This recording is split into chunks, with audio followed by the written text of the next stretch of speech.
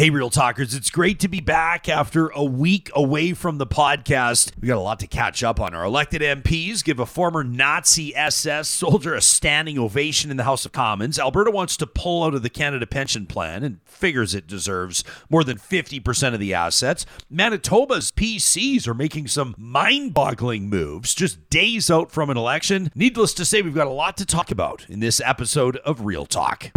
This is a Relay Project. Real Talk starts right now. Here's Ryan Jesperson.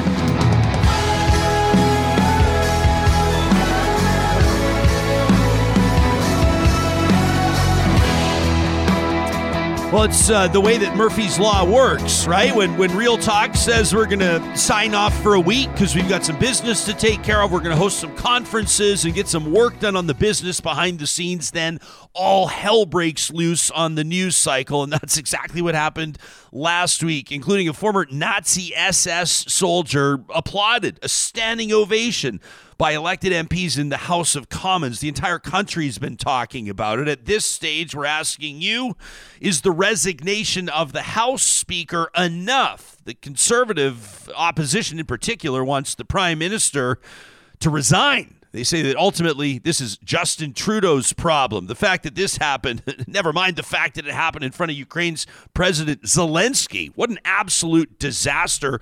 Charles Adler is going to be joining us to talk about that in just a second. Plus, today, we shine the spotlight on Alberta business with the president and CEO of the Alberta Chambers of Commerce, Shauna Feth, who's going to join me in studio, and a positive reflection presented by Kubi Energy you won't want to miss. This is an amazing, a Canadian teenager that's partnered with Sony. He's got a game coming out on PlayStation 5. He's not even old enough to drive. So this is really incredible. We're going to launch you into the week with that good news story. Wanted to let you know that this episode of Real Talk is presented by our friends at Rello. Now, I know for a lot of you, this time of year, the fall, is a time of, well, basically reevaluation, right? Everybody's getting back into their schedules. The kids are back into a routine at school, and kind of the same vibe is happening at work. And so maybe you're getting a little bit restless, or maybe the better word for it is motivated. You're looking at starting a new career, and you're feeling like the time is now. What about being your own boss, running a thriving business, leaving cubicle life behind for good? If you want all that, plus unlimited earning potential, a career in real estate could be your perfect match. You can get started today by enrolling with Rello. Rello is Alberta's top real estate school, and they're ready to support you every step of the way, from studying for your exam to getting your license and beyond. Plus, with Rello, you can study 100% online, which is perfect because it's guaranteed to fit with your own schedule. Here's the best part for Real Talkers. Right now, you can save 20%. That's big on any Rello course with the promo code REALTALK. Check out Rello.ca. That's RELO.ca. The promo code REALTALK takes 20% off any Rello course. The first show of every week, we're joined by Emmy Award-winning talk show host and legendary broadcaster Charles Adler, host of the Charles Adler Show. He's got a podcast of his own, and of course, Canadians have turned to him for decades for his brand of Canadian common sense. My man, I hope you had a fabulous weekend. How are you approaching the week? It's a big one. I haven't even mentioned Manitoba's election yet. There's a lot going on. Big.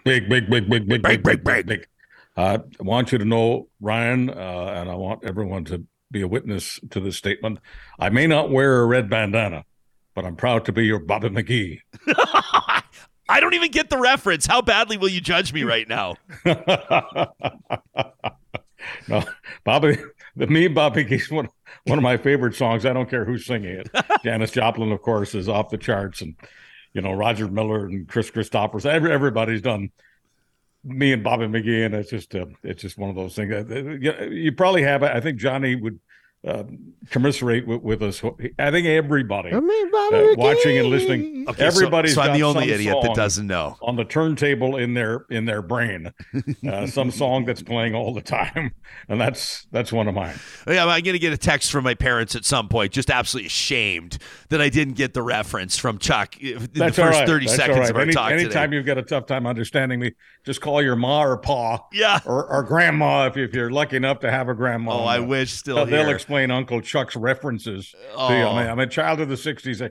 I can't help myself. Hey, so this is, like I said off the top, it's like Murphy's Law. The show's going to step away for a few days because I'm hosting BOMEX, this big national conference for commercial real estate professionals. Had a great time there. And you know what everybody was talking about during the coffee breaks, Charles? You know what everybody was talking about? The fact that, about 300 of our elected MPs all stood up and applauded for her who turned out to be a former Nazi SS soldier. They said during World War II, he bravely fought against the Soviets, bravely fought against the Russians. Everybody applauded. Take it away. Where are you at with this? Well, first of all, talking about fighting against the Soviets in World War II is not something that we can be proud of, because whatever we may think of the Soviets, and I don't take a backseat to anybody in being anti-Soviet, they imprisoned my father for 3 years. So it's not about being pro-Soviet, but the point is the situation was what it was. The Soviets were our allies. And we talk about D-Day a lot. We don't talk about what the Soviets did to the Germans in the snows of Russia in World War II. Most objective analysts and historians agree that if Hitler had not decided to go into Russia to fight the Soviets, the people that this Nazi was fighting, if the Germans had not gone into Russia, the Germans most likely would have won that war. And I hate to, be the bearer of all doom and gloom. The only way that our side would have won the war, had the Germans not gotten into Russia, is for us to get the atom bomb in time to destroy Germany with that bomb. That's the only way we could have won the war. So I'm sitting here, and so the House Speaker, Anthony Rota, goes, listen, the guy was here on my invitation. He says he was on the speaker's list to sit in the speaker's gallery. Obviously, a huge screw-up. Says that the buck stops with him, and so he resigns his role as speaker. The opposition says, no, the PMO probably, maybe, looks at the list for security clearance or for other reasons. They look at who's going to be in the gallery. They're the ones. This is opportunistic. But what is politics if not opportunism? But it doesn't matter what the conservatives say. I mean, if the carbon tax goes up by 0.02%, if there's a wildfire in Alberta, if anything goes wrong for anybody at any time, they want the prime minister to resign. I mean, they are the boy cried wolf party. They call for the prime minister to resign every 10 minutes. So it doesn't matter. This is much more serious than the conservative opposition to it. It's impossible for me and for many others who paid lots of attention to what happened and didn't happen in World War II and what could have happened. We won that by the skin of our teeth and by the bravery of our soldiers. By the way, I just want to point out 40,000 Ukrainian Canadians, 40,000 Ukrainian Canadians served with the Canadian forces valiantly and proudly. I do not want anyone to take away from this that Uncle Chuck is anti-Ukrainian, or that I don't fully appreciate the Ukrainian component of the Canadian and the Allied effort against Hitler in World War II. But the idea that our vetting system is so loosey-goosey, especially on a day when the champion of democracy, and I'm not talking about Trudeau, he is a champion, in my opinion, of Canadian democracy, but I'll put that aside.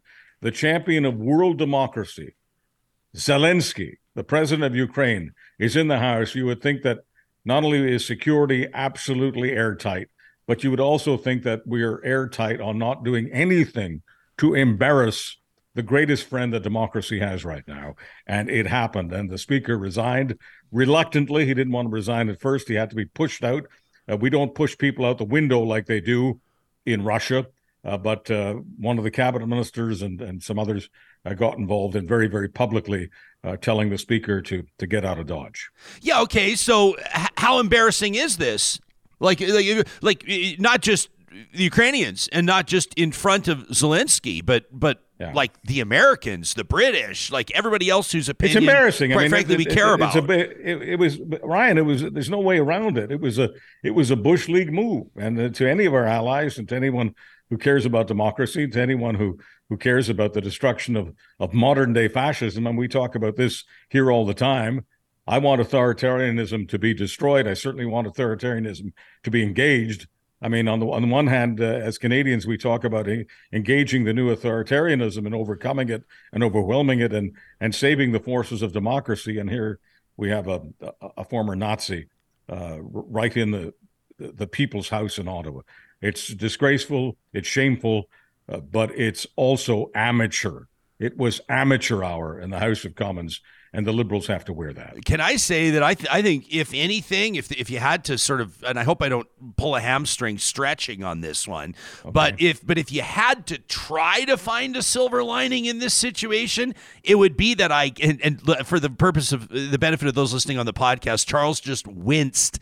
You winced like you had a bunion on the hiking trail there when you learned that I was going to endeavor to find a silver lining. Yeah, but I bet you hundreds of thousands, if not Canadians, quietly took a few seconds to Wikipedia or use another source to learn a little bit more about World War II, because they probably realized and acknowledged that if they were one of the MPs in the House of Commons, like many Conservatives, like many NDP, like many Bloc Québécois MPs as well, who all rose to applaud this person, that if they would have known or understood a little bit more about World War II, if they would have been schooled up or better educated about World War II, they probably wouldn't have stood. In fact, some of them may have even caused a bit of an uproar, a bit of a scene. This was not our finest hour as a country, right, but I've got to remind the country that we did have our finest hour in World War II by destroying the most vicious enemy that anybody has ever had. There's nothing more vicious. And by the way, I just want to also dispel some of this revisionist nonsense that people who joined these outfits, like the Waffen-SS, which this guy was a part of, and pardon me if I don't mention his name, I only want to see his name in the obituaries. I don't want to give his name any more glorification or any more veneration in the minds of right-wingers than he already has. He is nobody's hero, and he's certainly not my hero, and so I'm not interested in mentioning his name. But the point is that the people who joined these outfits did so enthusiastically. And the only way that Hitler, this is part of the, remember, this is all part of the SS, the Waffen-SS, the military wing. The SS ran all the concentration camps, and the SS were in charge of genocide. You can't have people willing to strip babies from their mother's arms and gas them and torch them and shoot them. You can't have people do that unless they're sick in the head and ideologically and absolutely enthusiastic about doing it. Because if they're not enthusiastic about joining the so-called special force, they are a threat to their fellow officers, their fellow murderers. These are war crimes we're talking about, and people do not participate in war crimes unless they want to. These outfits did not need to conscript, did not need to coerce, did not need to threaten or blackmail. There were many thousands of people, including this guy, who was enthusiastic about joining them. Ben, in the live chat watching us on YouTube, says, well put, Adler. Not our finest hour. We're talking to Charles Adler every Monday, or at least the first episode of every week, joins us. Manitobans, we'll head to the polls for those that didn't participate in advance polling. Manitoba may have a new premier by the time it's all said and done. Of course, the nation watches when a province is carrying out an election. The PCs, Premier Heather Stefanson, obviously, or let me say PC leader at this point, Heather Stefanson, trying to hold office, maybe an uphill climb, depending on who's polling you believe. Wab Kinew and the NDP looking to make some noise there, make history there. But some curious developments over the past few days. A quickly pulled ad campaign from the Manitoba PCs over the weekend, vote like nobody's watching, sort of suggesting that even if your vote is embarrassing to you, a reminder, you don't have to tell your friends or family about it, just do it anyway, which is like I have some rude metaphors, but I won't use them. And then what about this one, this billboard that went up? Stand firm against the unsafe $184 million landfill dig. I think most Canadians know that's a reference to Indigenous communities have been demanding that a landfill be closed down and basically dug up by forensic scientists as they look for the remains of women who were murdered and are suspected to be in there. Investigators say they have very good reason to believe that those women's remains, that their bodies are in that landfill. What a strange billboard. I thought it had to be photoshopped. I thought it had to be AI. I thought it was it's real. What are you thinking about as you look at this election right now, including these recent developments? Well, I just went for my regular Friday shopping trip at Costco. I talk about having beachfront property because I look out onto a Walmart where I live right now, and Costco's only 5 minutes away. For some eccentric people like me, that's just a great location. And as far as I'm concerned, I'm living on the beach. It's convenient. Okay, so I'm leaving my regular Friday Costco shopping trip, and within 5 minutes of leaving the parking lot, I'm looking at that billboard where the conservatives, the local conservatives, are saying they're standing tall, they're standing firm. Okay, they're firm in this fight. Who are they fighting? Dead Indigenous women, standing firm. I mean, it was just another example to me that this entire provincial PC Manitoba campaign has been designed by degenerates anonymous. I've never seen such a stupid and tasteless campaign. I mean, everybody it seems in the world is competing for who can be more and more tasteless year after year. But this one, in terms of Manitoba history, this billboard really took the cake. And as far as this ad is concerned, this other ad, which is a social media ad, until today it's a print ad. It's in the back page of the Free Press, and essentially the message from the PCs to their fervent supporters is: don't let people shame you out of voting for us. Don't let people make you feel ashamed of what your party is doing, because, of course, they are ashamed. They're so ashamed that they got pushback from loyal PCs saying you've got to cut this crap out. And so they pulled that out, that ad from social media, but the ad telling people that, oh, by the way, it's a secret ballot. Nobody's watching. So you can do it even if you're ashamed of doing it. The ad is, as I say, on the back page of the front section of today's Winnipeg Free Press, but it's been pulled from social media because PC supporters just can't take it anymore. Yeah, well, and I mean, the best part about it is that the party, and journalists are reaching out because the ad was pulled like very quickly within hours of it being out, and they said, no. Most ads have a schedule to which they're supposed to run, and this was just supposed to run for a very brief period of time. They pulled other ads. They've got one ad where they talk about a deck of cards. And they've got the different members of the NDP, including the leader, Wap Kinew, who will emerge as the very first First Nations premier. That'll happen, within a short time, by Tuesday night. You're calling that victory? Yeah. Oh, yeah. I can. I called. I wrote an obituary for the Manitoba PCs 10 days ago, and just fully. Want to be fully transparent as always. I've been a Manitoba PC supporter. Spent about a quarter of my life in Manitoba, and when given the opportunity to vote, I voted PC. Mm-hmm. Just as in Alberta, I used to vote, whatever PC. That's kind of who I am, despite the fact that the PCs now see me as public enemy number one. But yes, I have been a PC supporter, and I happen to be a friend of the Stephensons, happen to be a friend of Heather Stephenson's for a quarter of a century. I was at her very first nomination meeting, and when I saw her perform at that meeting, I felt that I was looking at a future premier, and turns out I was. But this has not been a good campaign for her. This has not been her finest hour. And I suppose at some point she just decided that she couldn't run on her record. She couldn't defend the record of her government. And so the best way to do that was to try to shoot at the ankles of the opposition. And sometimes when people do that, they end up shooting themselves in the foot. And that's the story of the Manitoba PCs. And that's why the NDP will win tomorrow night. Yeah, I can't even. And with that, we're looking at, this is, sometimes I'm curious to know, is a story as big as we think it is, or something as significant as we think it is? Like, if you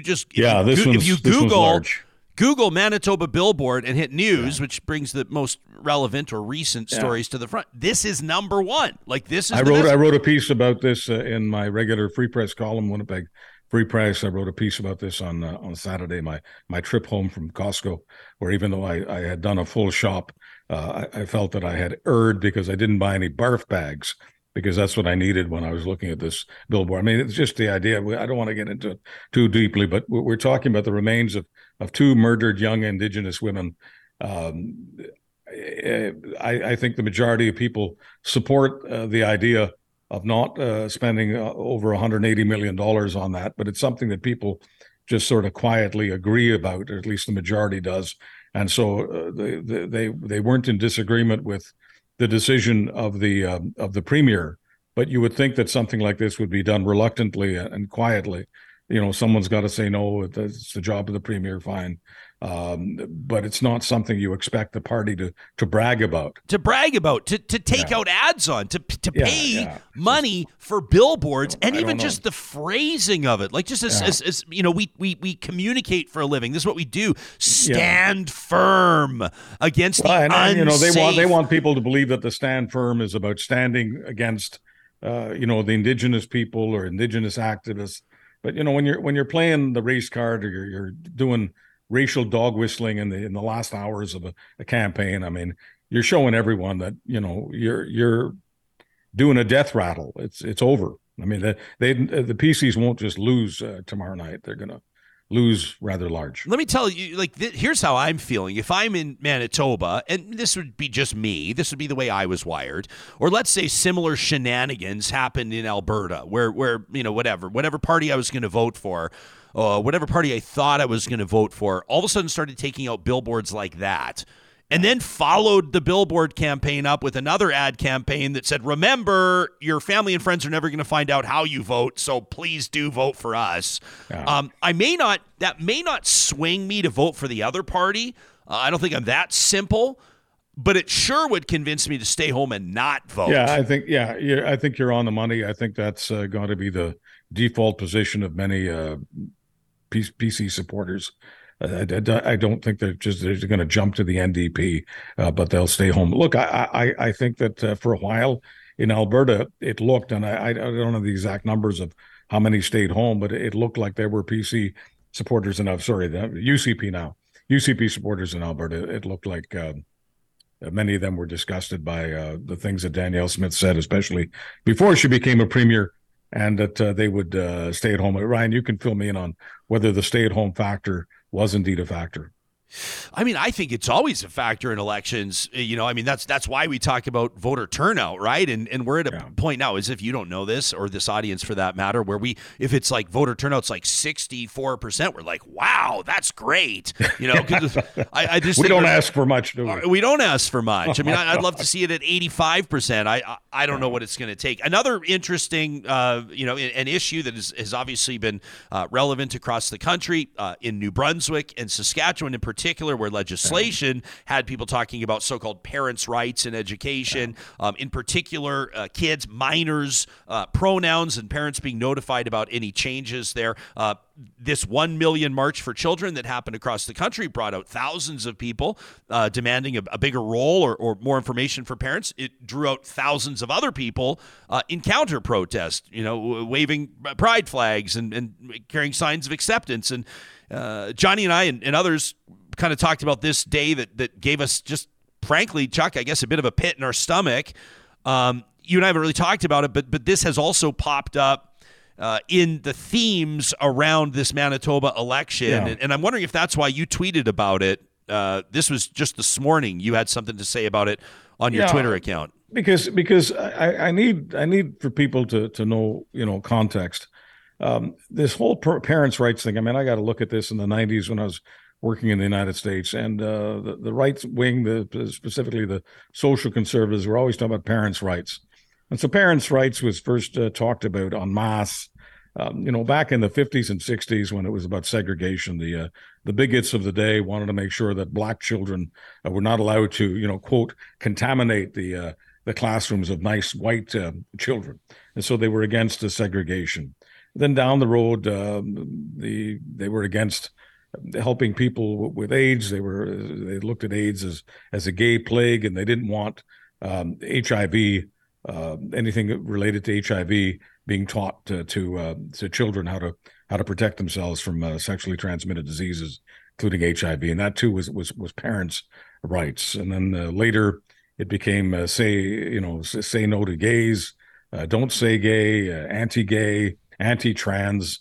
And so I just mentioned this morning that bigotry does not have to wear bed sheets, does not have to wear the bed sheets of the Ku Klux Klan to show their dark hearts. And the dark hearts are now into parents' rights in this country as well. David Parker, your ex-guest, Mr. Take Back Alberta, is all over this all the time. He was doing a rally a few weeks ago. I think you may have seen some of the words. Those words are rarely heard in Canada. I'm not even going to repeat them, but it was just vitriolic. You have to call it what it is. Hatred, bigotry. You would never know. Just an average Canadian listening in the country, listening to those words, or certainly just reading a transcript, you would never think that the person who uttered them has any influence with any government anywhere in this country, but he obviously does. Yeah, we had an email. We've had a whole bunch of emails and trash talk submissions in particular from people following that David Parker interview. There was one I remember from Michael, a Real Talker who wrote in, and basically his note was written to progressives, and he said, my message is to progressives who are appalled by the David Parker comments: get off your ass. He said the gist of Michael's email was basically he's giving you his playbook. He's telling you what he's going to do. I mean, right here during the Real Talk interview, people can find it in our podcast or YouTube archives. Obviously, Parker says, I said, what's next for you? Municipal politics, wondering if maybe they're going to put some slates together. He goes, nah. He just spells it out, Charles. He goes, no, we got our eye on school boards. And he said as much at the rally the other day that people were so worked up about. He's saying what he's going to do. And when he's on your show, of course, he's Cinderella. On his best behavior. Compared to what he's like in a rally. I mean, he doesn't sound like a hate monger when he's on your show.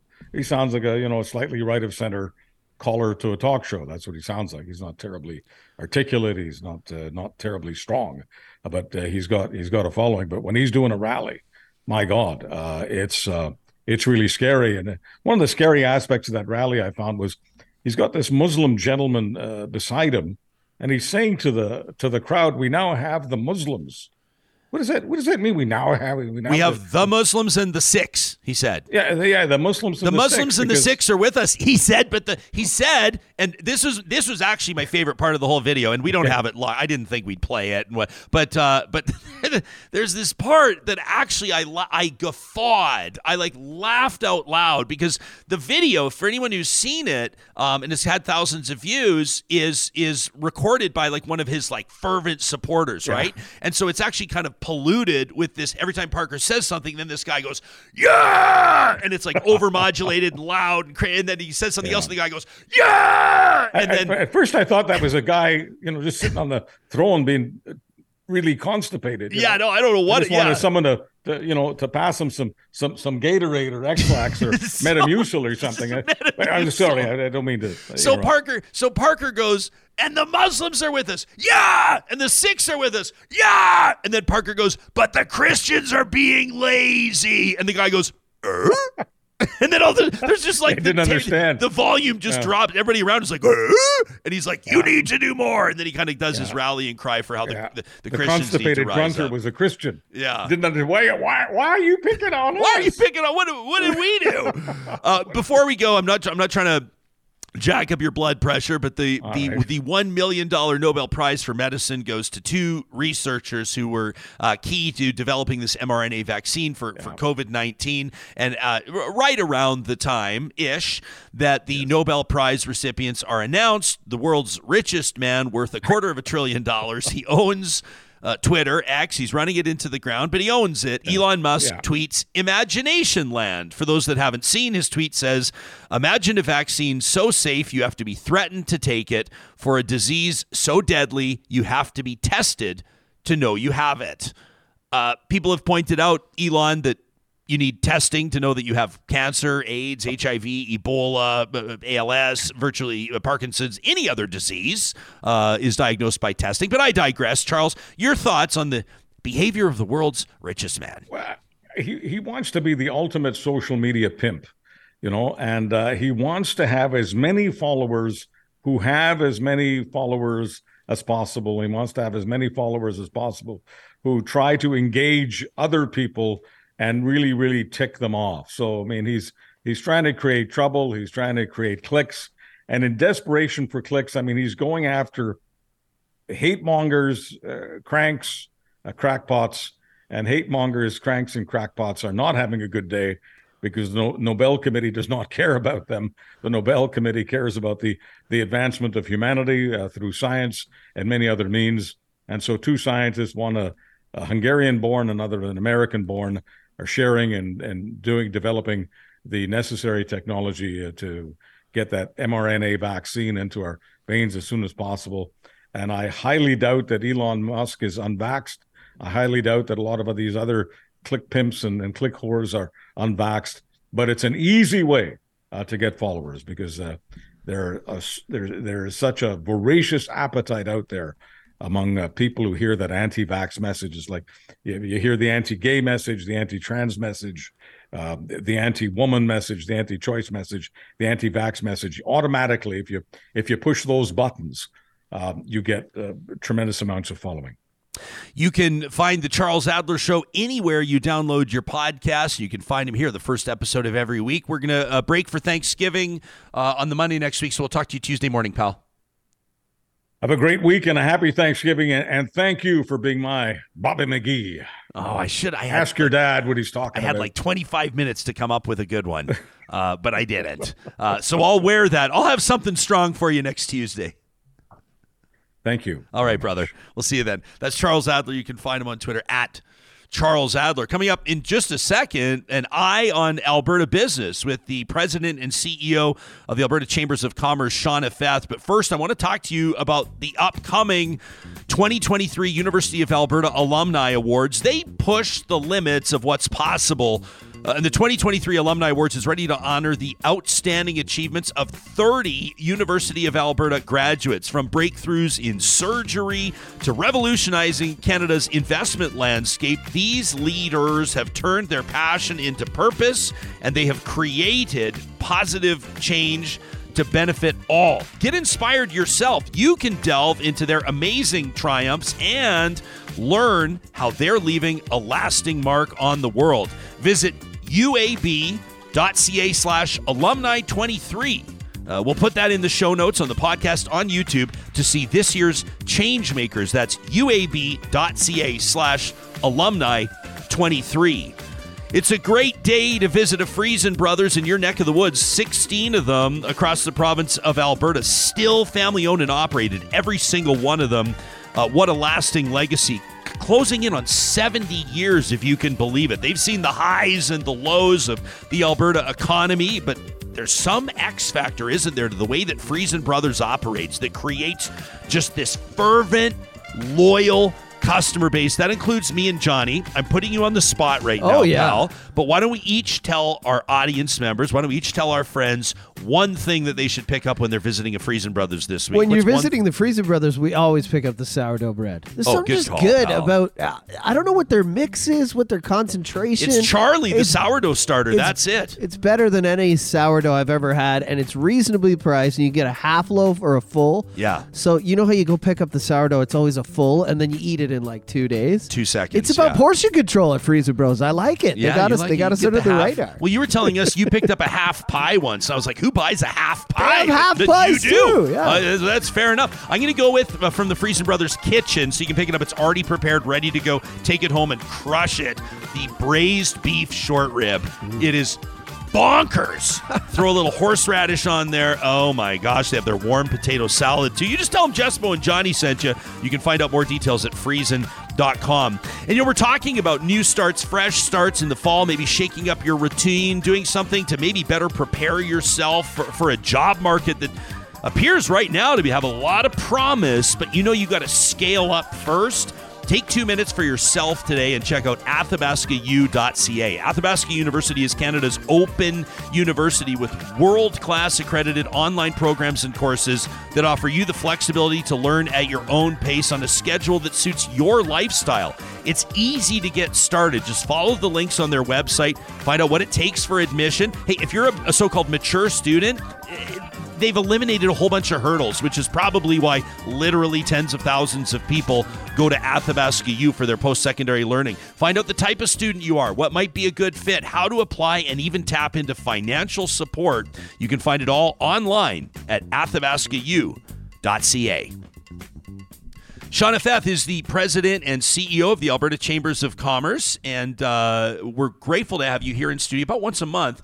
We're going to sort of tap into your expertise and obviously get a good sense of what you're looking at, some of the good news stories that are catching your eye, maybe some of the challenges that Chambers are navigating as we shine the spotlight on Alberta business. It's nice to have you in studio. Thanks for making time for us. Thanks for having me, Ryan. You had a busy week last week. I think there were, based on what I was looking at and photos I saw, there appeared to be well over 1,000 people, many of them elected representatives and or community stakeholders at this Alberta Municipalities Conference. And you were there, I understand, speaking on behalf of the Alberta Chambers. What was your key message? What did you really want to hammer home there?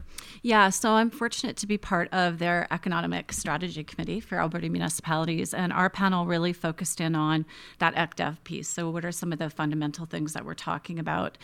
For us, really, it's about collaboration. It's about talent development across the province. A lot of conversation about housing and where we're at in the housing markets across the province, as well as, everything from that to all the way down to childcare and healthcare and how all that impacts our ability to attract and retain businesses in the province. Yeah, when you're talking economic development, there's probably like a million factors, right?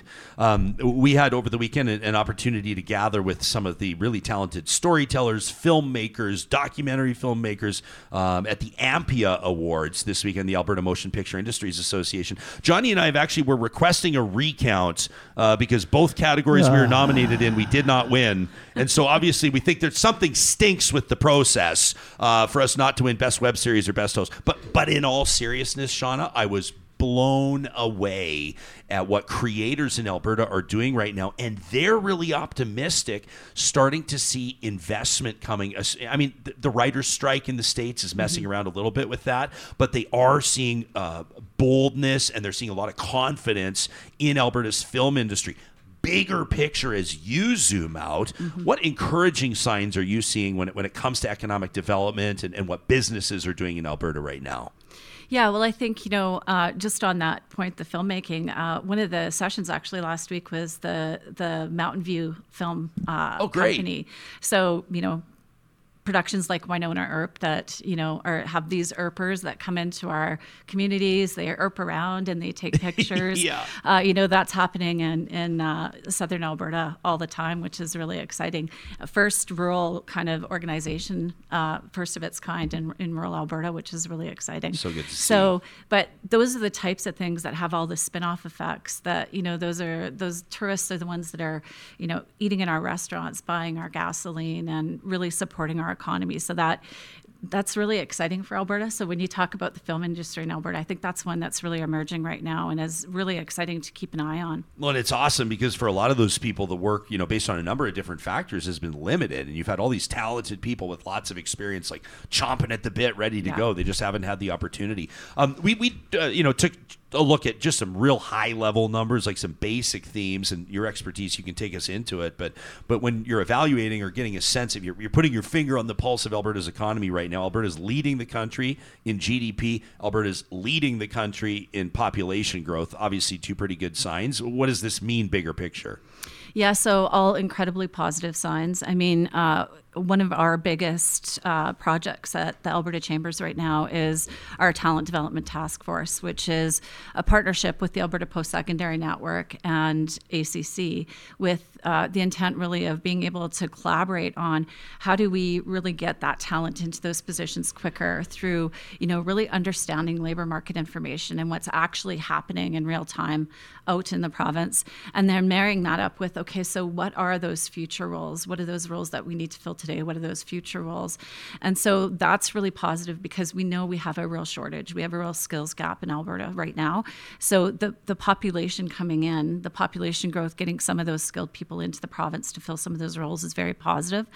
You could argue too that does have some drawbacks. I mean, we need to have everything from housing to healthcare to all of the supports that, estimating 10 years from now, an additional 500,000 people in the province. So, affordability, reliability of things like our electricity grid and all of those things are going to have to be in play too. And we're really going to have to pay attention to that going forward as we attract all these additional people to the province. I feel like you've just taken like a checklist of everything that we've talked about for the last 2 months on the show. We're like electricity in Alberta. Boy, is that ever, yeah. I mean, geez, I would say we could do a whole week on that. We did do a whole week on that, from the rates rising to the grid, to a move. The feds want it net zero by 2035, to the role that natural gas will play, to shutting down coal plants. I mean, there's just so much to talk about there. And then housing. I mean, we had a housing roundtable a few Fridays ago that was really rock solid. Talked to Jennifer Keesmaat, former chief planner in Toronto, had some great expert voices on that one. But you can say, well, Alberta's great. I mean, if you're trying to draw, you talk about this talent gap. I'd love to dig into that a little bit.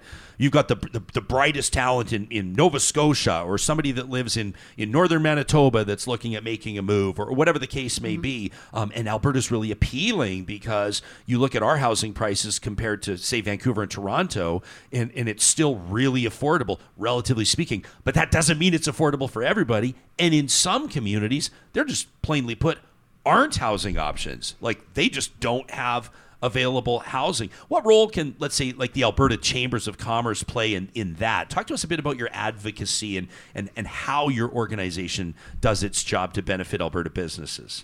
Yeah, and so, not particular to even specifically housing, but all of these affordability issues, we have a very robust policy book that we advocate on behalf, and it contains everything from, what you're just talking about, like everything from interties to childcare and all of those things that impact business. And, some of the policies may feel like they are somewhat social policies, but in reality, if you can't get a doctor into your community and you can't provide healthcare, it's really hard to attract people to come into that community. And so that's really at a high level where our policy book is just how are we making business in Alberta really accessible, affordable, and how are we getting the supports and resources to them that they need? Well, and if people don't think that social issues are business issues, or business issues are social issues, they have no idea what they're talking about.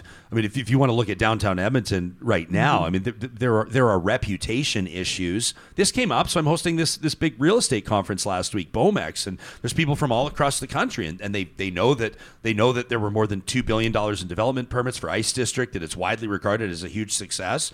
And they also know that Edmonton's got a reputational issue around violence on the LRT and transit and some of the social supports and services there and the opioid crisis and all the other things. And of course that's going to factor in if somebody's deciding, not just on the big picture, if they want to buy a big office tower, that's a very short list of people. But what about if they want to bring their business to downtown Edmonton or a major city center? What if they want to move their family to one of these city centers?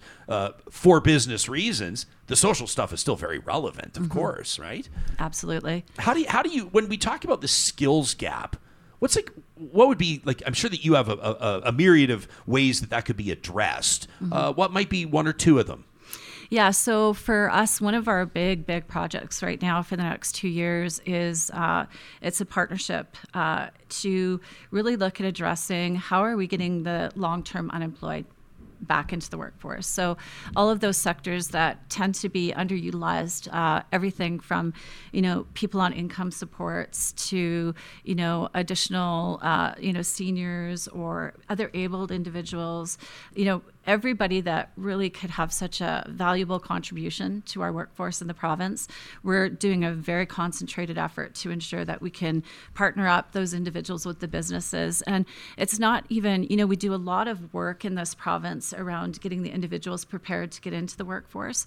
What we're really looking at and really focusing on is how do we prepare businesses to accommodate for some of these individuals that may need some accommodation so that they can, really integrate into the workforce and provide valuable contributions. So we're really excited about that project, and that's going to be rolling out over the course of the next couple of years. Right on. I should mention to people as we're talking that they can learn more about what the Alberta Chambers are doing by checking out abchamber.ca, and we'll have that link in the show notes to make it nice and easy for everybody.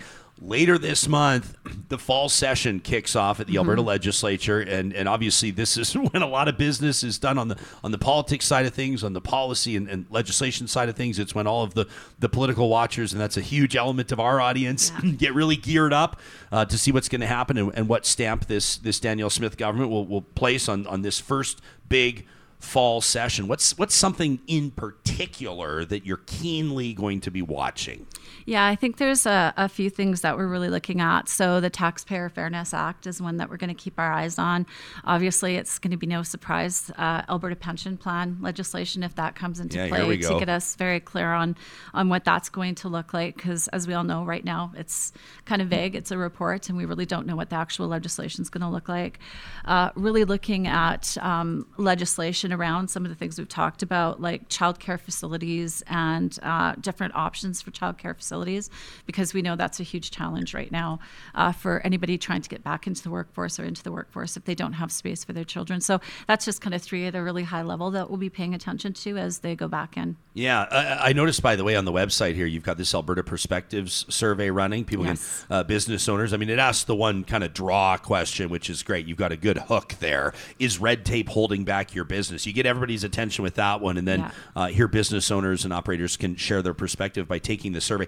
It might be a bit of a dumb or naive question, but is that how you're basically in the Alberta Chambers are putting these policies together and sort of examining or determining your top priorities? Is it based on member feedback? Absolutely. So our municipal red tape survey is out right now, closes on October 13th, so next Friday. And it really is about what are the barriers municipally that business is facing as they are opening, expanding, diversifying, whatever the case may be, and how can we identify what those are, and then how can we as Alberta Chamber really provide some good guidance. It's not just about the policies we write, but we meet a lot with the ministers. We meet a lot with our elected officials, and having the data, having the actual data points to speak to provides a lot more clarity when we're having those conversations, because we can say this is actually what your businesses are telling us. So we are a small business by definition. Coming up in 2 weeks, 2 weeks exactly. So October 16th. We're talking today on the 2nd. October 16th kicks off Small Business Week. You could ask me the same question I'm about to ask you. You could ask what sets small businesses apart, or what unique challenges do small businesses have, and I could talk your ear off for about 90 minutes. But I think people would be more interested to hear from the president and CEO of the Alberta Chambers on this. So Small Business Week, how do you prepare your mind for that in particular? Where's your focus at? Yeah, so first I would just say that, wherever you are in the province of Alberta, just check your local chamber. There's tons of events going on around Small Business Week, and the Chambers of Commerce are highly, highly involved. Everything from scavenger hunts to, all the way through to major awards, gala ceremonies are taking place in all of our communities across the province. Right on. And having said that, I think the thing about small business that I think is really special is that these are the cornerstone businesses in our province. These are the businesses that are running our gas stations, running our grocery stores, the restaurants that we eat at. They, when we lose one, especially in rural Alberta, when we lose one of these cornerstone businesses, it has a huge impact. And so I think the beautiful thing about small business is they're so about giving back to their communities as well. And they have, the unique challenges they have is a lot of times, you're running 100% of the time in your business 24/7. We're working very hard all the time to run our businesses and ensure that value is generated back into the community by creating jobs and opportunities. Yeah, I saw a great post from somebody on Instagram that said, don't wait until your favorite independent family-owned restaurant tells you they're going out of business to visit them. Visit them today. Yeah. And I thought that same thing could apply to family-owned retail, to family-owned hospitality, like whatever, you name it. It's just such a good principle, right? Like everybody rallies to save the small business when the small business announces that it's all but drowned. Yeah, exactly. Right? Yeah, and that's what we need to be paying attention to, at ACC is what's drowning these businesses. And it's everything from, we talked about talent, but affordability, cost of utilities. We've been hearing about businesses where their utility costs are lapsing their lease costs. It's just phenomenal in terms of, we've never seen a climate like this before. Never mind insurance. We could go on and on about all the things that are impacting that bottom line. And so that's really at ACC, that's what we're paying attention to. And that's really, we do these benchmarking surveys. This one's on municipal red tape, but we benchmark a lot of different factors throughout the year in our province, just so that we can really have a line of sight on what's actually happening to our small business community. You guys carry a big stick, right? Like to be able to go to policymakers, be able to go to government and say, here's what our members think. I mean, that's valuable. And I think that it's information that has an opportunity to contribute to policy. So it's a good reason for people to get involved and participate in it as well. Isn't it funny as you're talking about all these things and it just feels like gut punch after gut punch. We're like insurance and utilities and all this stuff. Yeah. And then you think, but still there's this entrepreneurial spirit. People don't care. Not that they don't care. They care. But it's not going to dissuade them from starting their business. I mean, there's still people hanging new shingles and opening doors on new places. And I don't know. I just have so much respect for that. I do too, and I'm Alberta girl, born and bred. I may be biased, but I think we just in Alberta have this entrepreneurial go-get-it spirit, and I think we can probably trace that back to how we homesteaded. Everybody was an entrepreneur really at one point in the province when we came here. So I think that's carried through and is part of our values. We all want to hang our shingle at some point. That's right. Where did you grow up? All over the province. Oh, is that right? Yeah, I was a bank brat is what I call it. My dad worked for ATB, so he was a manager all over the province. So everywhere from Cardston to Lac La Biche, I lived in this province. So yeah, two very different communities, both by amazing lakes. Yes. Is that fair? Exactly. Yeah. Cardston's like a hop, skip, and a jump from the U.S., and then Lac La Biche is kind of like this just incredibly special community up north with some fabulous fishing, by the way. Now you've got me daydreaming again. Hey, before you go, I want to ask you about this national convention. Edmonton. So it seems Edmonton is hosting a whole bunch of national conventions lately, which is so good to see. Oh, it's down in Calgary. Yeah. Okay. Let me read. Alberta is hosting a bunch, but what's going to be going on down in Calgary? So we're really excited to be inviting all of our colleagues from across the country to Calgary for the Canadian Chamber of Commerce AGM and policy sessions, October 12th to 14th. So really excited about that. It's the first time in, I think, well over 20 years that we've hosted here in Alberta. So really excited to have that happen. A few other things that are really exciting that are coming up is we're doing our inaugural talent symposium. We'll be doing that on November 8th. So that will be our opportunity to bring together business, industry, post-secondary, student leaders, get them all in one room so that we can really start talking about how we move forward as a province to be, maybe the most positive jurisdiction in the world we'd love to be in terms of how we're addressing our talent shortages and how we're really forward thinking about what does the future of talent look like. So we're excited about that, and that will be followed on the 9th by our fall board meeting and deputy minister's dinner. So again, I believe it's our 20th anniversary for that event. So another one that's become kind of a mainstay of the fall to have the opportunity to get in front of your deputy ministers and chat with them about whatever the issues or opportunities are. Right? Yeah, for sure. So we're really excited. We've got a lot of stuff coming up and a lot of stuff going on. Yeah. Hey, can we talk? Can we get super nerdy about something? Sure. I get excited when somebody brings up like deputy ministers. I'm like, I don't know I think some people understand this, and you might go, if you invite someone to the ribbon cutting and it ends up being the assistant to the regional manager, everybody goes, we got the kind of the number two. But the deputy minister, when you have a chance to talk policy, like you always want to talk to the minister, that's great. Mm-hmm. They're the elected representative. Ultimately, they're kind of the ones that control the purse strings. But the deputy ministers are not elected. That's right. Many times a deputy minister will have worked for different governments, different premiers, even different parties in governance. And the deputy ministers are the ones that they know what's going on. They're the ones that are really plugged in, right? Like they may not have all the fanfare. Maybe everybody doesn't know the names of all the deputy ministers, but it's a huge opportunity to talk to them. Absolutely. They're the ones that, they're the staffers that have been in these roles longer. They're the individuals that have been inside the inner workings of government much longer, as much as, we get ministers moving around all the time, but a lot of times they're the consistency in terms of the policy and advocacy that we do, because they're the ones that, know the history. And if we're coming to them with something that potentially has been tried before, or they've been approached with before, they can have that historical lens as well. So, and of course they move around as well, but they just have that broader experience in terms of the inner workings of the government. And, being staff versus being, elected, they have a different lens as well. Totally different lens, totally different. I mean, arguably a different mandate. And no, it's great. So congratulations. I know it's been several decades since the annual convention for Canadian Chambers was hosted in Alberta. So this is a big win for you, which is great.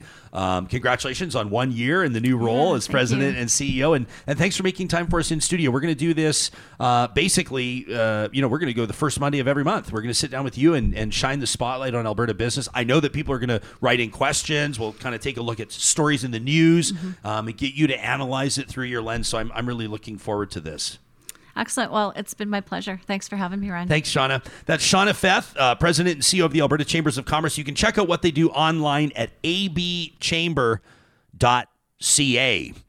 This conversation was presented by Real Talk sponsors like our friends at the Dairy Queens of Northwest Edmonton and Sherwood Park, who want to remind you this is a great time to check out the pumpkin pie blizzard treat. Yeah, that's right. This is the time of season where you're going to start ticking things off your fall bucket list, and consuming a pumpkin-flavored goodie's got to be on that list, right? It's at the very top of mine. And Johnny's, I know at least classic fall flavors. Johnny won't stop talking about pumpkin spice. He's got his... No, Johnny's up away from his microphone right now, so I'm just having a little fun with it. Having a little fun with his pumpkin spice aftershave. But this world-famous... Sorry, pal, I can't help myself. World-famous soft serve mixed with real pumpkin pie pieces, garnished with the whipped topping, the nutmeg. You know it.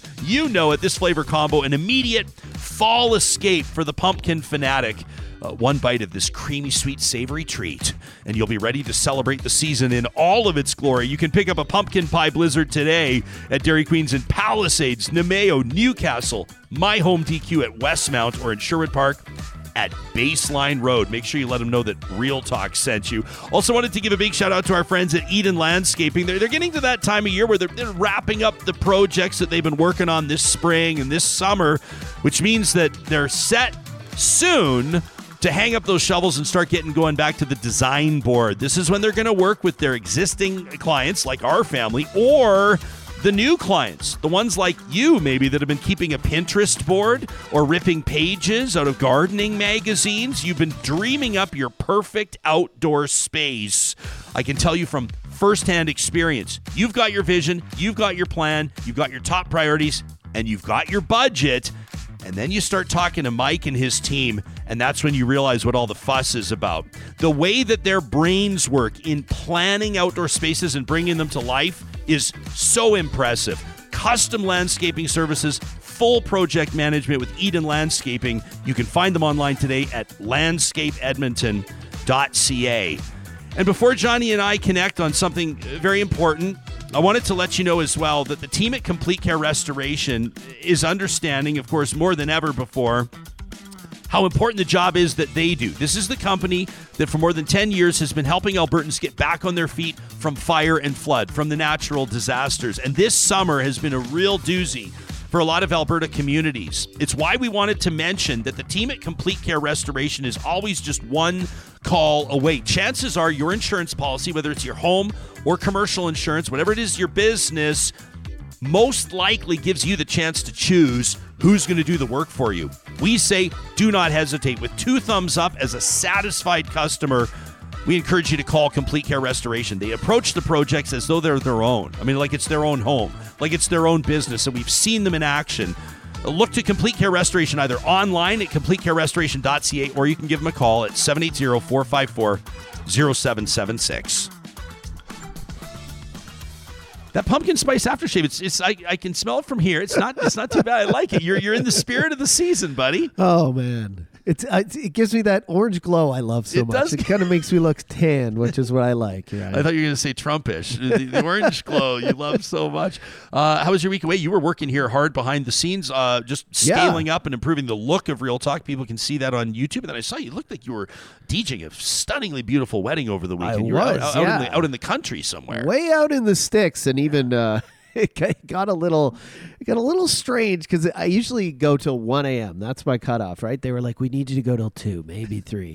So I was like, I'm in Wainwright. It's 2 hours away. But around 2 o'clock, things got It was sweaty. Like, I don't know why guys like to take their shirts and pants off at weddings. Now it's a new thing. It never used to be, but now everyone's shirtless. I didn't know Everyone's pants got their off is the ties thing. around their heads. Yeah. Anyways, at about 2:00, the groom came out to me, and he could see I was just kind of looking around like, this is getting a bit wild, right? And he's like, And you've hosted some wild parties. I have. And he's like, you're in the sticks now, brother.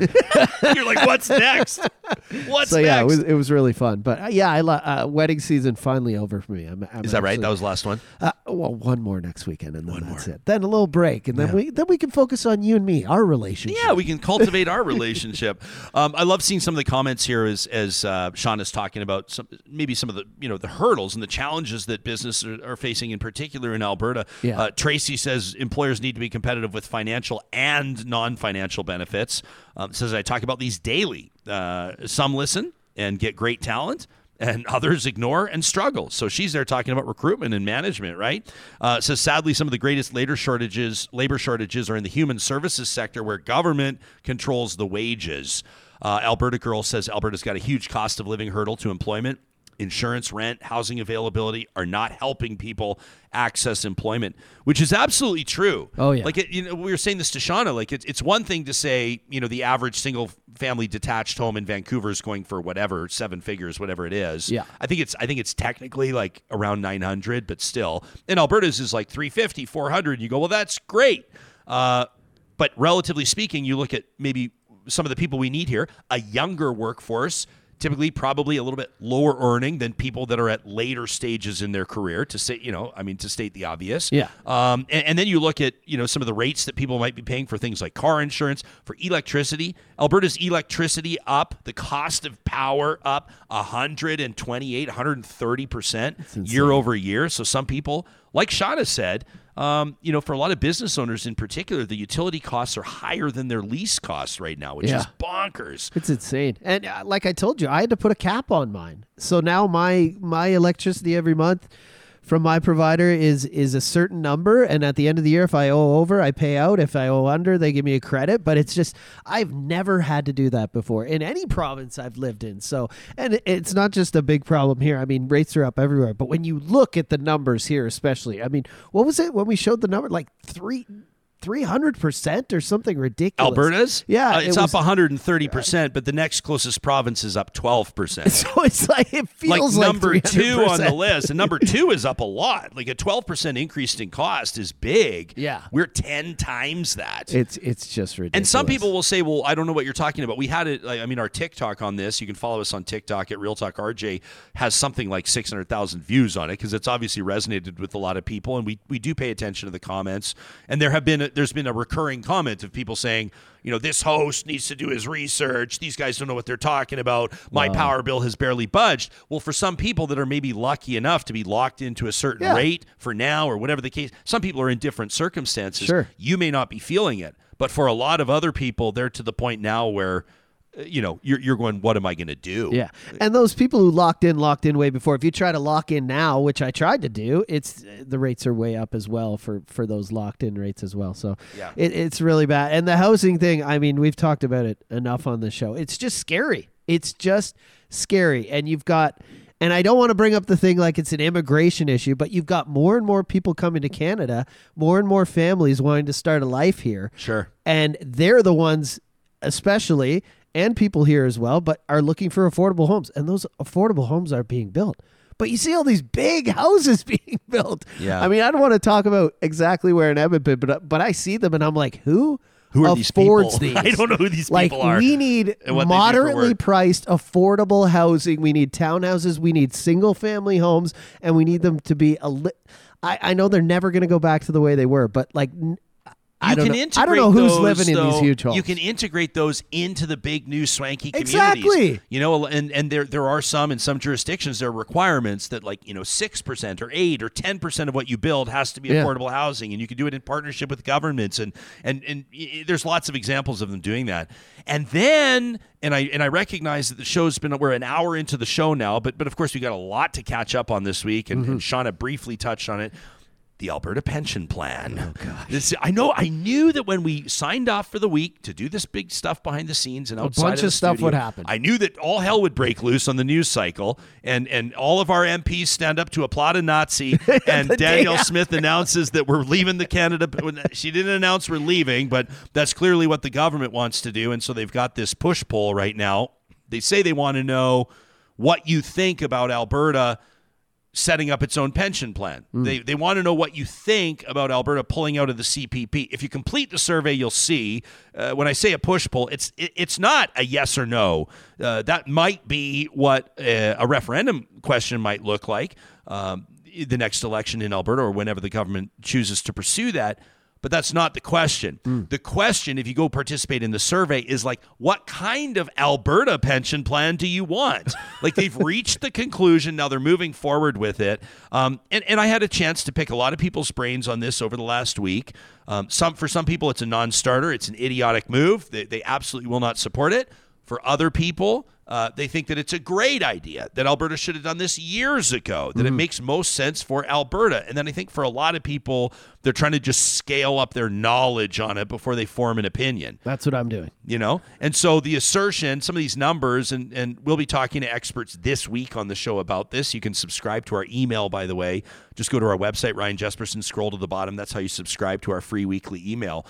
But for a lot of people, experts like Dr. Trevor Toom are saying the Danielle Smith government says, by Jim Dinning and by their presentation, Jim Dinning, you'll remember, former cabinet minister in Alberta, high-profile conservative politician. He's been out of the limelight since he lost the leadership race. Remember that whole Jim Dinning, Gary Marr thing, Ed Stelmach up the middle? Remember that?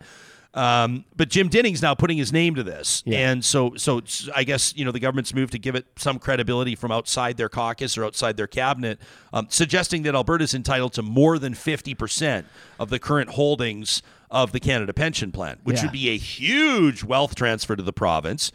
It would give a new Alberta Pension Plan governing body, whoever that would be, AIMCO or otherwise, probably another outfit, you would imagine, a huge amount to start with, but it's not going to happen. Experts are saying the number is ludicrous. It's just not realistic. The number might be closer to 20%. And if it were to be that 20%, what would be the implications, not just for Alberta, which could be in the short term positive, but for the country, for the nation as a negative? And then there's the whole suggestion, and I do think that this is worth talking about for a quick second, that we shouldn't even be talking about this in terms of Alberta and Canada. We should be talking about it in terms of Canadian workers. We should be recognizing that Alberta doesn't pay into the Canada Pension Plan, that Albertans who work, that Canadians across the country who work and who have deductions from their check, like most people do, that's who pays into the Canada Pension Plan. So Alberta's not owed anything, but there are people in Alberta that have paid in, and we're recognizing what that number looks like. Alberta's got a young workforce right now. It's got one of the youngest populations in Canada, but that doesn't last forever. So in the short term, we may say, well, this is a really rosy and great outlook for Alberta, and it's a solid idea, and we should do it. What does it look like in 30 years? What does it look like when Alberta's number one industry by a mile is experiencing disruption? Like now, with more anticipated and expected on the way. We've talked so much on this show about the world's move toward more sustainable and renewables and what Alberta has to do to not be left behind. And I don't even like talking about not left behind. Let's talk about leading. Let's talk about being on the forefront. Let's talk about continuing the innovation. The people that figured out how to make the oil sands work, the people that have figured out fracking, the people that have figured out all of the incredible, almost what appear to be like science defying inventions. And don't take me to task on my description of it. I'm just saying, as a civilian, as a layperson, this stuff blows my mind. Some of the smartest people in Canada, some of the smartest people in the world are here. And I know that Alberta can answer that bell, can rise to the challenge and continue to be Canada's energy capital. But right now, the golden goose appears to be looking at a limited lifespan, right? I mean, if you believe, I don't know, what everybody else around the world appears to believe, including the biggest funds, the biggest investors, where are those dollars going? So what does Alberta's future look like? That's really what the question's about when it comes to the Alberta Pension Plan. Where's Alberta now? Where's Alberta going to be in 30 years? When it comes time for your retirement, what do you want the pension plan to look like? Where do you want it to be invested? Is it safe to say, is it safe to assume that one of the big motivating factors for an Alberta pension plan is so that that plan can invest in and support Alberta's industries? Is that where all the big pension funds are going right now? Is that where all the big international investors are going right now? No. In fact, they're going in the opposite direction. And so that's got to give us pause to think. That's got to give us reason to believe that this could be maybe a bit of a short-sighted move, a short-sighted idea. It all comes down to who you trust with one of your most important investments. And for a lot of you, that's going to be your pension. You can let us know what you think by sending us an email anytime to talk@ryanjesperson.com. You can also hit us up on our TikTok, our Instagram, and our Twitter at Real Talk RJ. A lot of what you say to us is going to dictate some of the takes on the show, some of the editorial direction, even some of the guests that we book, and we want you to be part of that process. Back on June 9th of last year, June 9th of 2022, we were joined by Kelsey Snow. She's the podcaster behind Sorry, I'm Sad. She's also the wife of Chris Snow, assistant general manager of the Calgary Flames. And Kelsey talked to us about the challenges of living as a family fighting ALS, about what Chris was going through, bravely fighting. I mean, this guy not even at midlife yet. 2 young kids, Willa and Cohen. Everybody knows the story of the Snows and how Chris, when he was diagnosed in his 30s, was originally given 6 months to live, but he refused to accept that diagnosis. And Kelsey would post videos of him out mowing the lawn, pushing the lawnmower, even though he had experienced some facial paralysis as part of his ALS. So he couldn't beam out that smile that he was so famous in the hockey world for. But still, we knew and we could see it in his eyes that this was a guy that was going to fight and fight and fight. And we were so sorry to see just a few days ago when Kelsey let us know that Chris had experienced a cardiac episode which had implications on oxygen to his brain and that he wasn't going to wake up from the coma that he was in. And then she let us know a couple of days later that they were keeping Chris alive so that he could do what he had wanted to do, what he told people he wanted to do, and that was to be an organ donor as well, so other people could continue in their lives. But we, as a group, and as humans, as individuals, we mourn the loss of Chris Snow. You know, Kelsey's insight when she talked to us was just incredible. This is a nightmare. Any family that has navigated ALS knows this. And back on June 9th of last year, she talked to us about how they talk about such a heartbreaking situation with their kids. How do you talk to your kids? Yeah. How do you have those conversations? You're honest. Kids understand more than you think they do, and they're thinking about it more than you think they do. And sometimes you get it wrong, but you do your best in the moment to just be real with them. We've told them we're not going to hide things from you. You know, you have a question, please come to us with it. We are the experts here. And if we don't have the answer, then we'll go to the doctors who have the answer. But you come to us. You know, Cohen's 10 now, so he can Google. And we need to be sure that, you know, the information that they're getting is the best information. We have an extra element here in that we have a family history of this disease. They understand that this is something that's in our family. It wasn't long after we first told our kids that Chris had this, that Cohen asked Chris, Dad, if you got this from your dad, can I get this from you? And this is a question that I get a lot on social media. You know, can your kids have a chance of getting this? Well, it's genetic. So yes. And the thing that we told Cohen is the thing that I say to other people too. I have a great neurologist at Sunnybrook in Toronto that was the neurologist for the first part of the clinical trial. Now we get the clinical trial medicine just 2 minutes from our house at Foothills here in Calgary, which is amazing. But for the first 9 months, we were going to Toronto once a month for this clinical trial that Chris is in. And this neurologist there, Lauren Zinman, we were maybe there the first or second time we were there. And he put his hand on my knee and he looked me in the eye and he said, I don't want you to worry about your kids. I'm going to start crying. Sorry. Yeah, I am too. We're going to figure this out.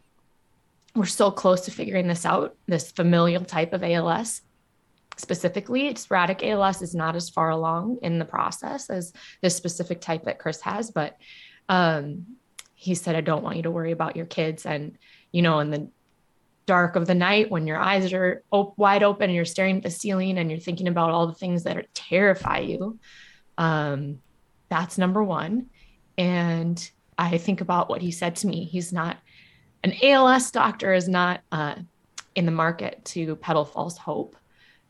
That was Kelsey Snow talking to us last year. That was on June 9th of 2022. And you can find that episode in its entirety on our YouTube channel or wherever you get your podcast. We also wanted to tell you that they've friends of the family have established a GoFundMe for the Snow family. Obviously, nothing can be donated that will ease their grief or that will ease their pain. But we do know, of course, that there are challenges, many of them that lie ahead for Kelsey and for her two beautiful children, Cohen and Willa. I'm looking at donations, just here some of the donations. The National Hockey League Players Association has made a donation. Former Flames general manager Jay Feaster's made a donation. And a lot of other people, just everyday people like you and me, that want to do something to send a message of love and support. They've raised about $156,000 US. Their goal is $250,000. Keep in mind, these are young kids. She's a young mom. They've got a long road ahead of them. And I know it's safe to say, if I know Kelsey, that they will continue their fight against ALS, and this is a way to just show some love to them. So we'll have that link in the show notes for the podcast and on YouTube, or you can just Google GoFundMe Help the Snow Family. It's pretty heartbreaking watching that clip back now and remembering that interview, and also the Flames, a very, very touching tribute to him. Yeah, this was one that they played just over the weekend at one of their exhibition games. Before tonight's national anthem, we now ask that you direct your attention to the Energy Board for a very special video presentation. The Calgary Flames and the entire hockey community are devastated by the news that one of our own, Chris Snow, has been placed on life support with no hope of waking following his battle with ALS. Chris joined the Calgary Flames in 2011 as Director of Video and Statistical Analysis, later being promoted to the role of Vice President of Data Analytics and Assistant General Manager. His impact on the organization was immeasurable, but can be clearly seen in the growth of the Hockey Research and Development Department that supports all aspects of the Calgary Flames hockey operations. So, I mean, it just reiterates, this guy was a rising star in the hockey management community, and also just a doting dad. Yeah. I'm having a hard time talking about it just because he was just, it was so obvious, like any parent would be, I think, especially when facing a diagnosis like this, where I hate to even say it out loud, but certain things, we've a friend of ours just lost a dear loved one to pancreatic cancer, and that's another one of those diagnoses when you hear it. A lot of times the doctors are talking weeks or months. Like it's just it's a devastating diagnosis. ALS is so horrific a disease that you kind of know, but you can't say that. You refuse to accept it, right? You're going to keep fighting it. You're going to do everything you can. You're going to participate in the trials, and you're going to fly to Toronto, or you're going to fly wherever you need to fly to get the treatment. But at the same time, this guy was making time every single day to be with his kids, to try to make those memories that they'll cherish for the rest of their life. That's the hardest part. And the stuff that really got me was him, because they say when you're sick, when you have these debilitating diseases, rest up, save your strength, all these things. And he wasn't that guy. He was like, no, I'm going to go out and mow the lawn, even though it's a struggle for me. I'm going to go to the grocery store. I'm going to push the cart. I'm going to do all these things. And that video of him mowing the lawn and just doing all the stuff around the house when his wife was not asking him to, obviously, at this point. It was just, it's really, but probably really important for him too, as well, to just like physically to do it and feel normal, feel like an everyday guy. This is Lauren says caregivers taking care of loved ones with a future on borrowed time is difficult. Brian says, hey, if you're comfortable with it, Real Talkers, make sure you check the organ donor box when you renew your driver's license. I love that, Brian. I think personally Alberta should be an opt-out province. I think everybody should be an organ donor unless you opt out. But why? I don't know if now is the time to debate that, but I do think that's important. And times like this are a great reminder. Sylvia says the donation of organs will give her comfort. You see these, you see it on like TikTok and Instagram. It's like these amazing stories that'll come out. I saw one just this weekend. I get emotional at stories about people I've never even met before in my life. I know I don't need to. But it's like a bride was walked down the aisle by a guy that she barely knew. Well, she's getting to know him now because her dad, her deceased father's beating heart is in this guy's chest. Oh, my. Right? And so her dad can't be there to walk her down the aisle, but the recipient of her dad's heart walked her down the aisle. And I'm like, that is incredible. Those types of stories. I know that we've all lost loved ones. I lost, for me, a great loss in my 20s. It was quite some time ago, and I've told this story on the show before. Our beloved friend Peter, when he passed away unexpectedly, his family was able. They were able to his organs, even his retinas. I mean, it's all the family was able to bless other families at a time of great sorrow and great grief, but knowing that 7 families would be impacted and in some circumstances see lives prolonged because of Peter's gift. It's incredible. It doesn't take away the grief. It doesn't take away the pain, but it does allow you to continue to celebrate that person's life in many different 100%. contexts. You know what I mean? Everyone should be an organ donor. And that's the crazy thing. You think of organ donor, you think, oh, maybe they'll take this or that. Literally, like you just said, 7 people. You can change several people's lives by being an organ donor, not just help one person, right? Yeah, absolutely. Justin says, I'm happy to be an organ donor.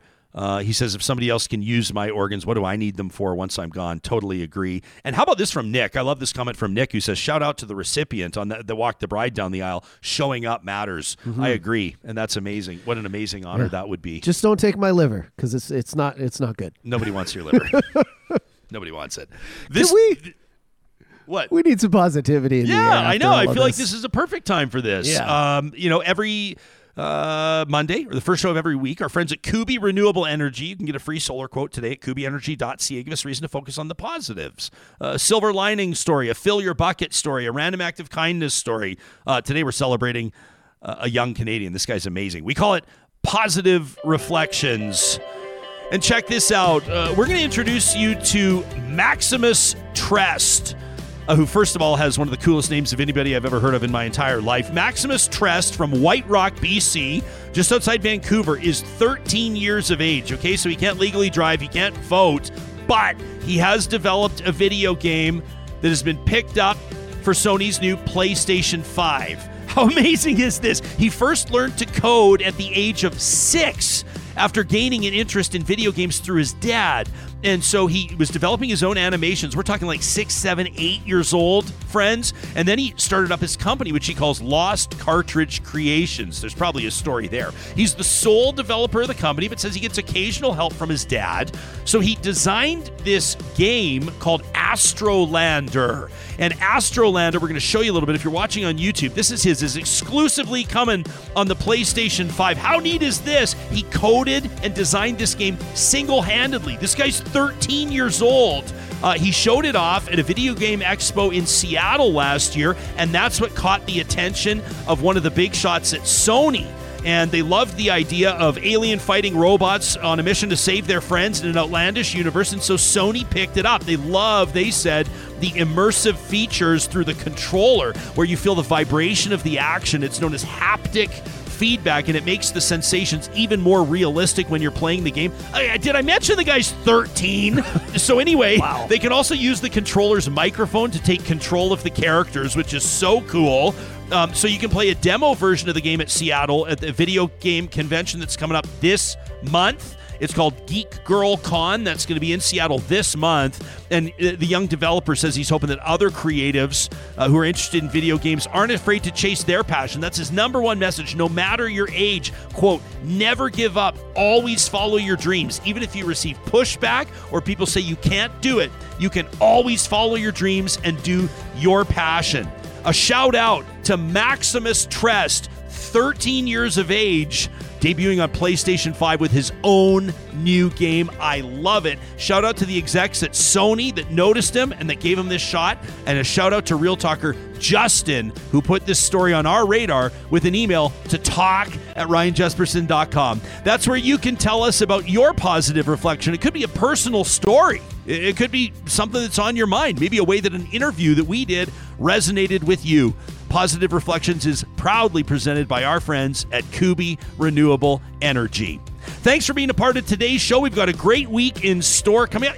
On Thursday, it's National Depression Diagnosis Awareness Day. We're going to talk about mental health. We're also going to talk about pensions. We're going to talk about the environment. We're going to talk about federal politics and whatever else news breaks between now and Friday. We'll see you soon.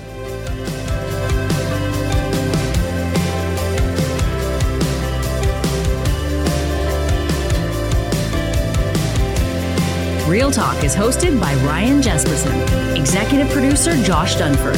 Technical producer John Hicks. General manager Katie Cook-Chivers. Account coordinator Lauren Sterlego. Human resources Lena Shepard. Website design Mike Johnston. Voiceover by me, Carrie Skelton. Real Talk's editorial board is Supriya Dwivedi, Ahmed Ali, Brandy Morin, Ann Castleman, Corey Hogan, Harmon Candola, Catherine O'Neill, and Chris Henderson. Member Emerita, Julie Rohr. Real Talk is recorded in Edmonton, Alberta on Treaty 6 territory, the traditional and ancestral territory of the Cree, Dene, Blackfoot, Saulteaux, and Nakota Sioux, home to the Métis settlements and the Métis Nation of Alberta. Real Talk is a relay project. For more, check out ryanjesperson.com.